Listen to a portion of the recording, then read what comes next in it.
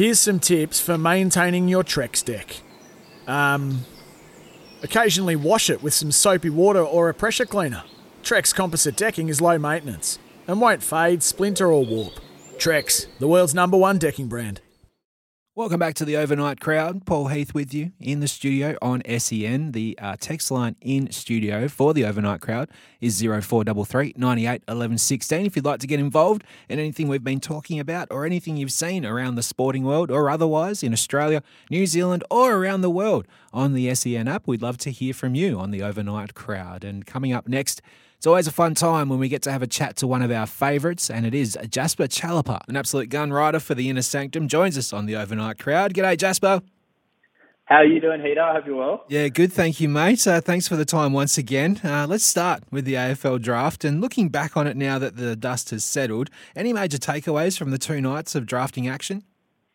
Yeah, I thought Freo, your mob, absolutely crushed it. And not just because they got Matthew Johnson in the second round with that first pick on night 2, but I thought their selections on night 1 were brilliant as well. I wanted them to go local. I thought that was the best option to kind of bolster their list a little bit. And what they did by getting Jai Amos, who's the best key forward in the draft pool, not named Sam Darcy, and then also to get Neil Erasmus, who could be absolutely anything, possibly the most Vitalite kind of guy in this draft, not named Jason Horne-Francis. So I think what they were able to do in the top 10 was awesome. But then also to get Matthew Johnson, who they were genuinely considering in that top 10, was just a great bit of business, a bit of fortune to see him slide out of the first night. But I also think that you see a guy like this pretty often on if we're talking through from round 1 to round 2. Because clubs in that late round 1 kind of window have their eyes set on a guy, and they don't often deviate from that plan. I think we saw that with GWS, that they were always going to take Lekalia. They didn't let anyone know about it because that's the guy they'd pinpointed for their selection at pick 15.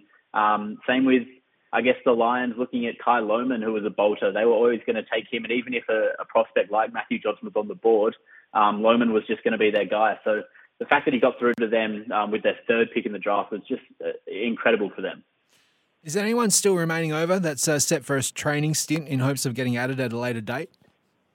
Yeah, I'm hoping a Margaret River boy, Cade Dittmar, gets a look in. He's one of the tougher boys in the draft pool, and I think the Eagles are looking at having him train on with them over the preseason. I think he'd be a great get for West Coast. But for most clubs in the league, he's a bit of a prospect because he needs to tie up his skills. But what he's able to do with the footy and with teammates with the footy as well, he's the best, almost the best player in the draft in terms of a guy who can lay a bump or a shepherd or just do the unselfish things for your club. And I think it's really important to have those guys on your list. So hopefully Dittmar gets a look in, as well as a guy who's going to be training on with the Dons, Ronald Feho Jr., who's one of the more exciting players. Small forward, can move up onto a wing. Was probably Allies' best player in their state championships game against SA. I thought he looks probably a class above that level even. So hopefully he performs well on the training track over summer and gets a look in with the Dons, who have 2 SSP list spots available. What about someone like Greg Clark getting a crack at West Coast after such an impressive burst in the waffle? He looks ready-made as far as AFL players go. Yeah. And you would have watched your fair bit of waffle this season and over the last few seasons as well. Watching Greg Clark's one of the highlights of watching the waffle. The man mountain he is. He's 194, probably tipping 100 kegs. So he's that big-bodied mid who lays tackles. I think he laid like 14 tackles in the waffle grand final on his way to win the Simpson medal. He was a stellar in that final series. I think he laid something like almost 30 tackles over 2 games.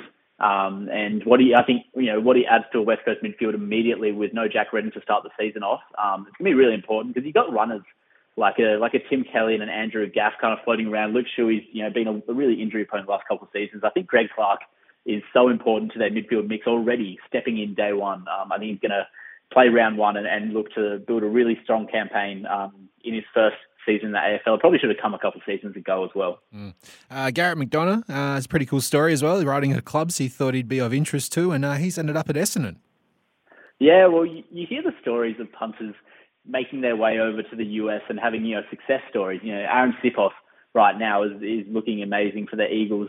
as one example in the NFL. But the guy, for every guy you see, there's a dozen guys who don't make it after their career path changes after not getting drafted in the AFL. What Garrett McDonough's done to try that out, see that it's not give a red hot crack first up, see that it's not turning out, and then turn his attention back to footy and give it a red hot crack as well.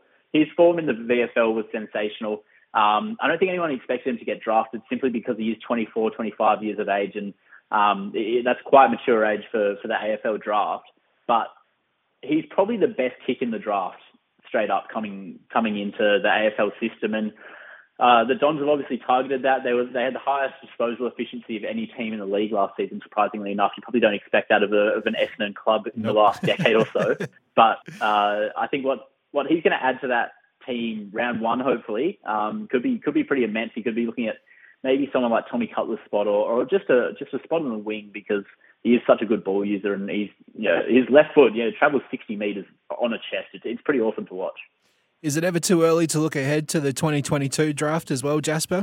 Will Ashcroft, Jasper Fletcher, sons of the 318-game triple premiership great Marcus, and also 231-game 5-club veteran Adrian, respectively, both seen as good things at the top end of 2022?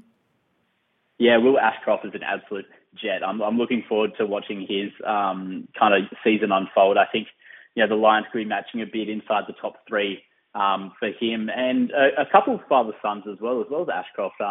The Alwyn Davey twins for the Dons, that's going to be exciting to watch along with. They're not quite rated in the first round right now, but one of them's had an ACL reconstruction lately, and the other one is building his form. They're going to be a really exciting duo to watch. They're a bit taller than their dad, who was probably one of the shorter players in the AFL during his stint with the Dons. But similar small forward, crafty type. Alwyn Davey Jr. has an incredible left leg, and he's kicked a few blinding goals on the run already. So I'm excited to see what they're able to do in their draft year as well. Let's move over to a bit of NBA action, and it was the Ball Brothers Cup today with Lonzo and LaMelo battling it out. The Bulls got a bounce back at W, 133 to 119. Bit of a split decision on who the better brother was today, though. No, I think I went to Lonzo. As much as I love watching LaMelo play, and then I go for the Hornets, it did go to Lonzo. He kind of guarded him the entire time as well, which was really great to watch. There were some great flicks to come out of that one, some good photos. But what Lonzo does on the defensive end, I don't understand how the Chicago Bulls defense is so good. They have some below average defenders in Vucevic, who's not a very good rim protector, Zach LaVine, even DeMar DeRozan statistically over the course of his career has been a below par defender, even if he looks all right on the court. But Lonzo Ball, Javonte Green, and then obviously Alex Caruso off the bench. Those guys, they completely hold it down. And what Lonzo was able to do against LaMelo Ball, LaMelo's stat line, came out pretty well, 18-7 and 13 assists.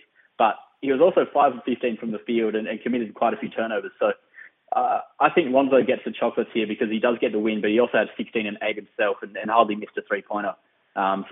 He definitely got the win, but I think LaMelo will be the better player. I don't think those chants at United. I don't think the chants at United Arena will be Lonzo is better for too much longer.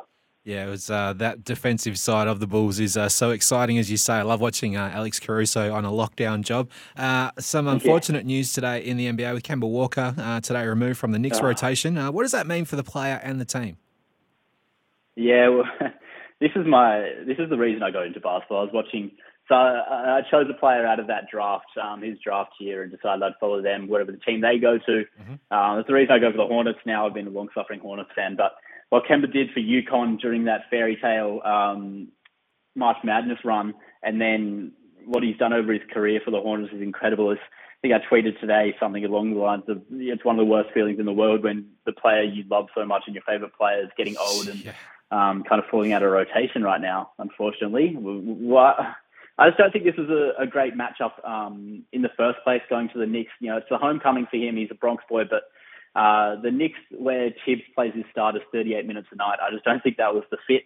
For the Knicks, they're in trouble, and I think they realise that right now their starters aren't getting it done, and they've hardly played a fourth quarter together, all up the starters. So I think Kemba out of the rotation makes sense for them in their path. I think Alec Burks has been outplaying him. For Kemba, I can't see a team in the league, unfortunately, that looks at him and thinks it's a good idea to pick him up in his high 20s $20 million a season salary, plus the injury history, the recent injury history, and then add in the low shooting percentages and the lack of defense because he's just a smaller guy. I can't see a team in the league that would pick up his contract and give him some decent minutes right now.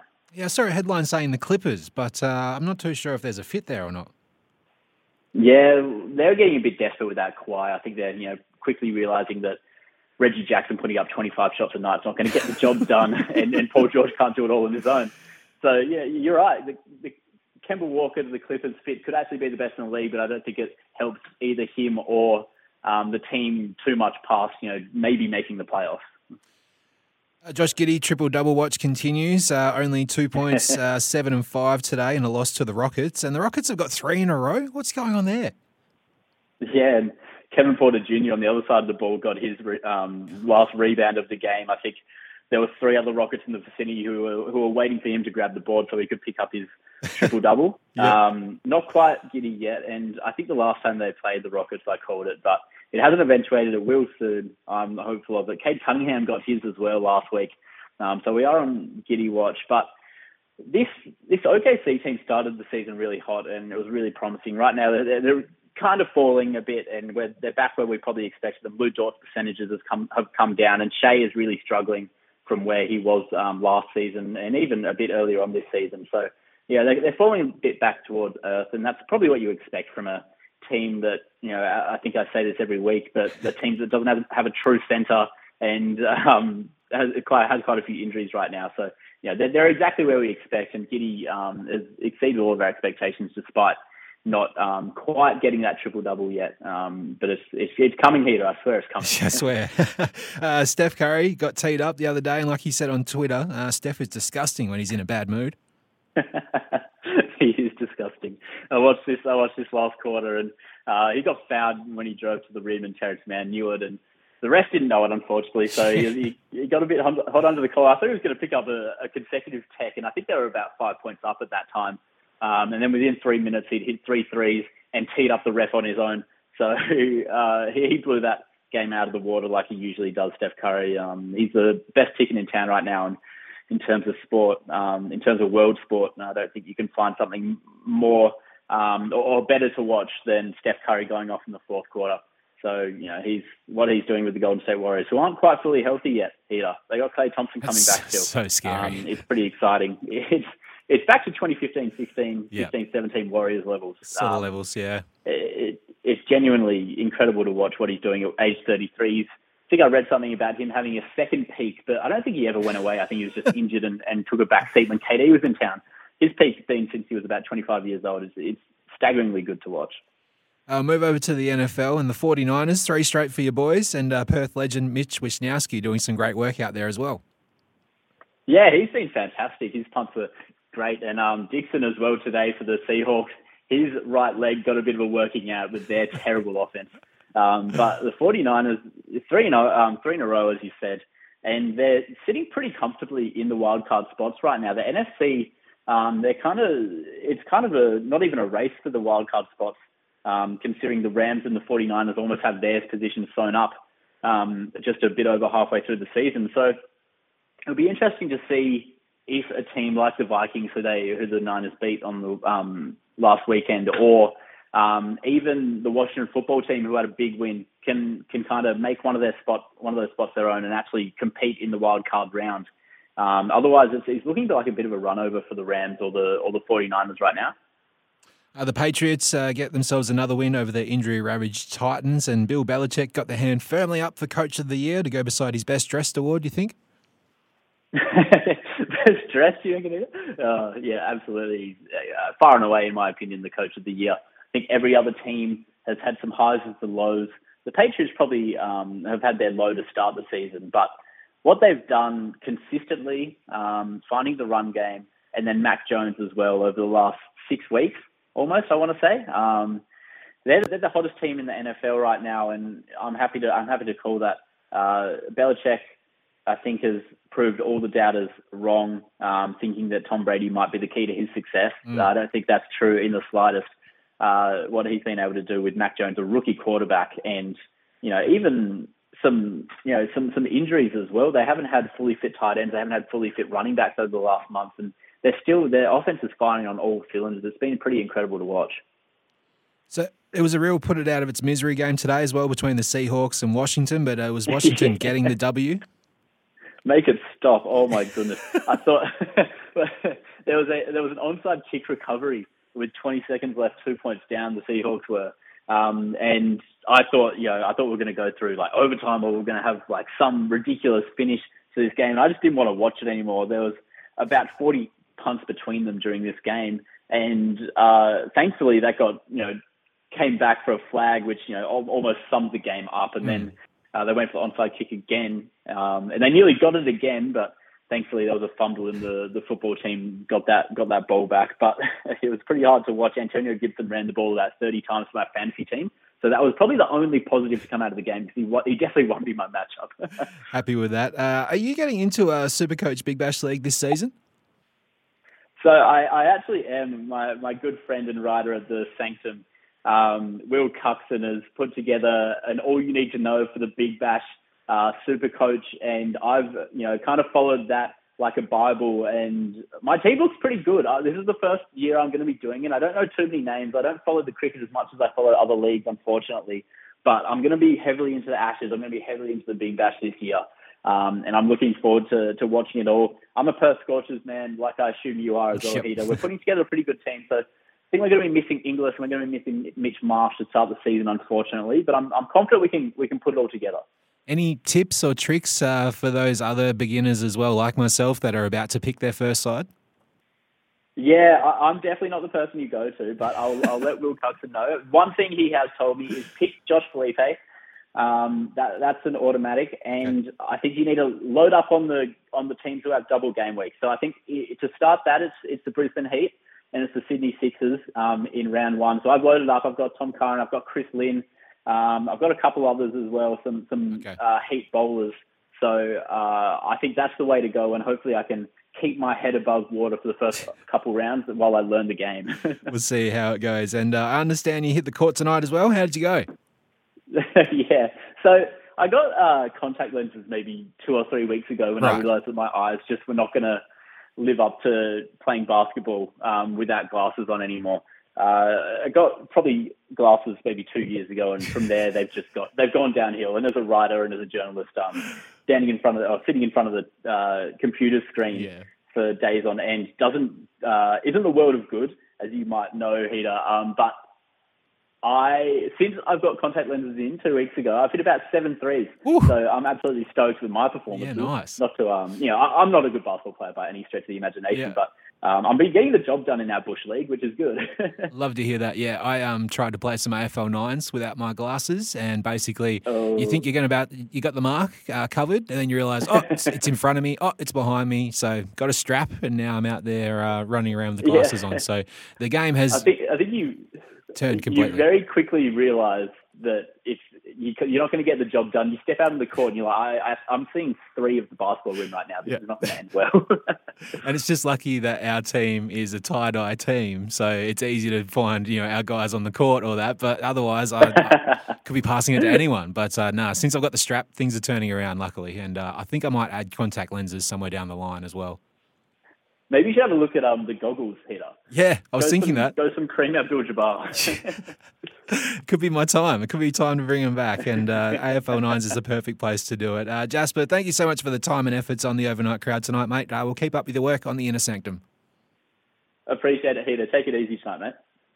That was Jasper Chellepah, an absolute gun rider from the Inner Sanctum and one of our favourites here on the Overnight Crowd. So just looking back on the AFL draft across the 2 nights last week, a stop by of the NBA and also some NFL action, and also a couple of little super coach tips there for you, picking your Big Bash League 11 side for the Overnight Crowds League. If you'd like to get involved and haven't done so yet, that code once again is 376438 if you'd like to join the Overnight Crowd Big Bash League, Super Coach League that we've got going on, kindly set up by Ed from Perth. This is the Overnight Crowd, 0433 98 11 16 if you'd like to get involved. Paul Heath with you on SEN.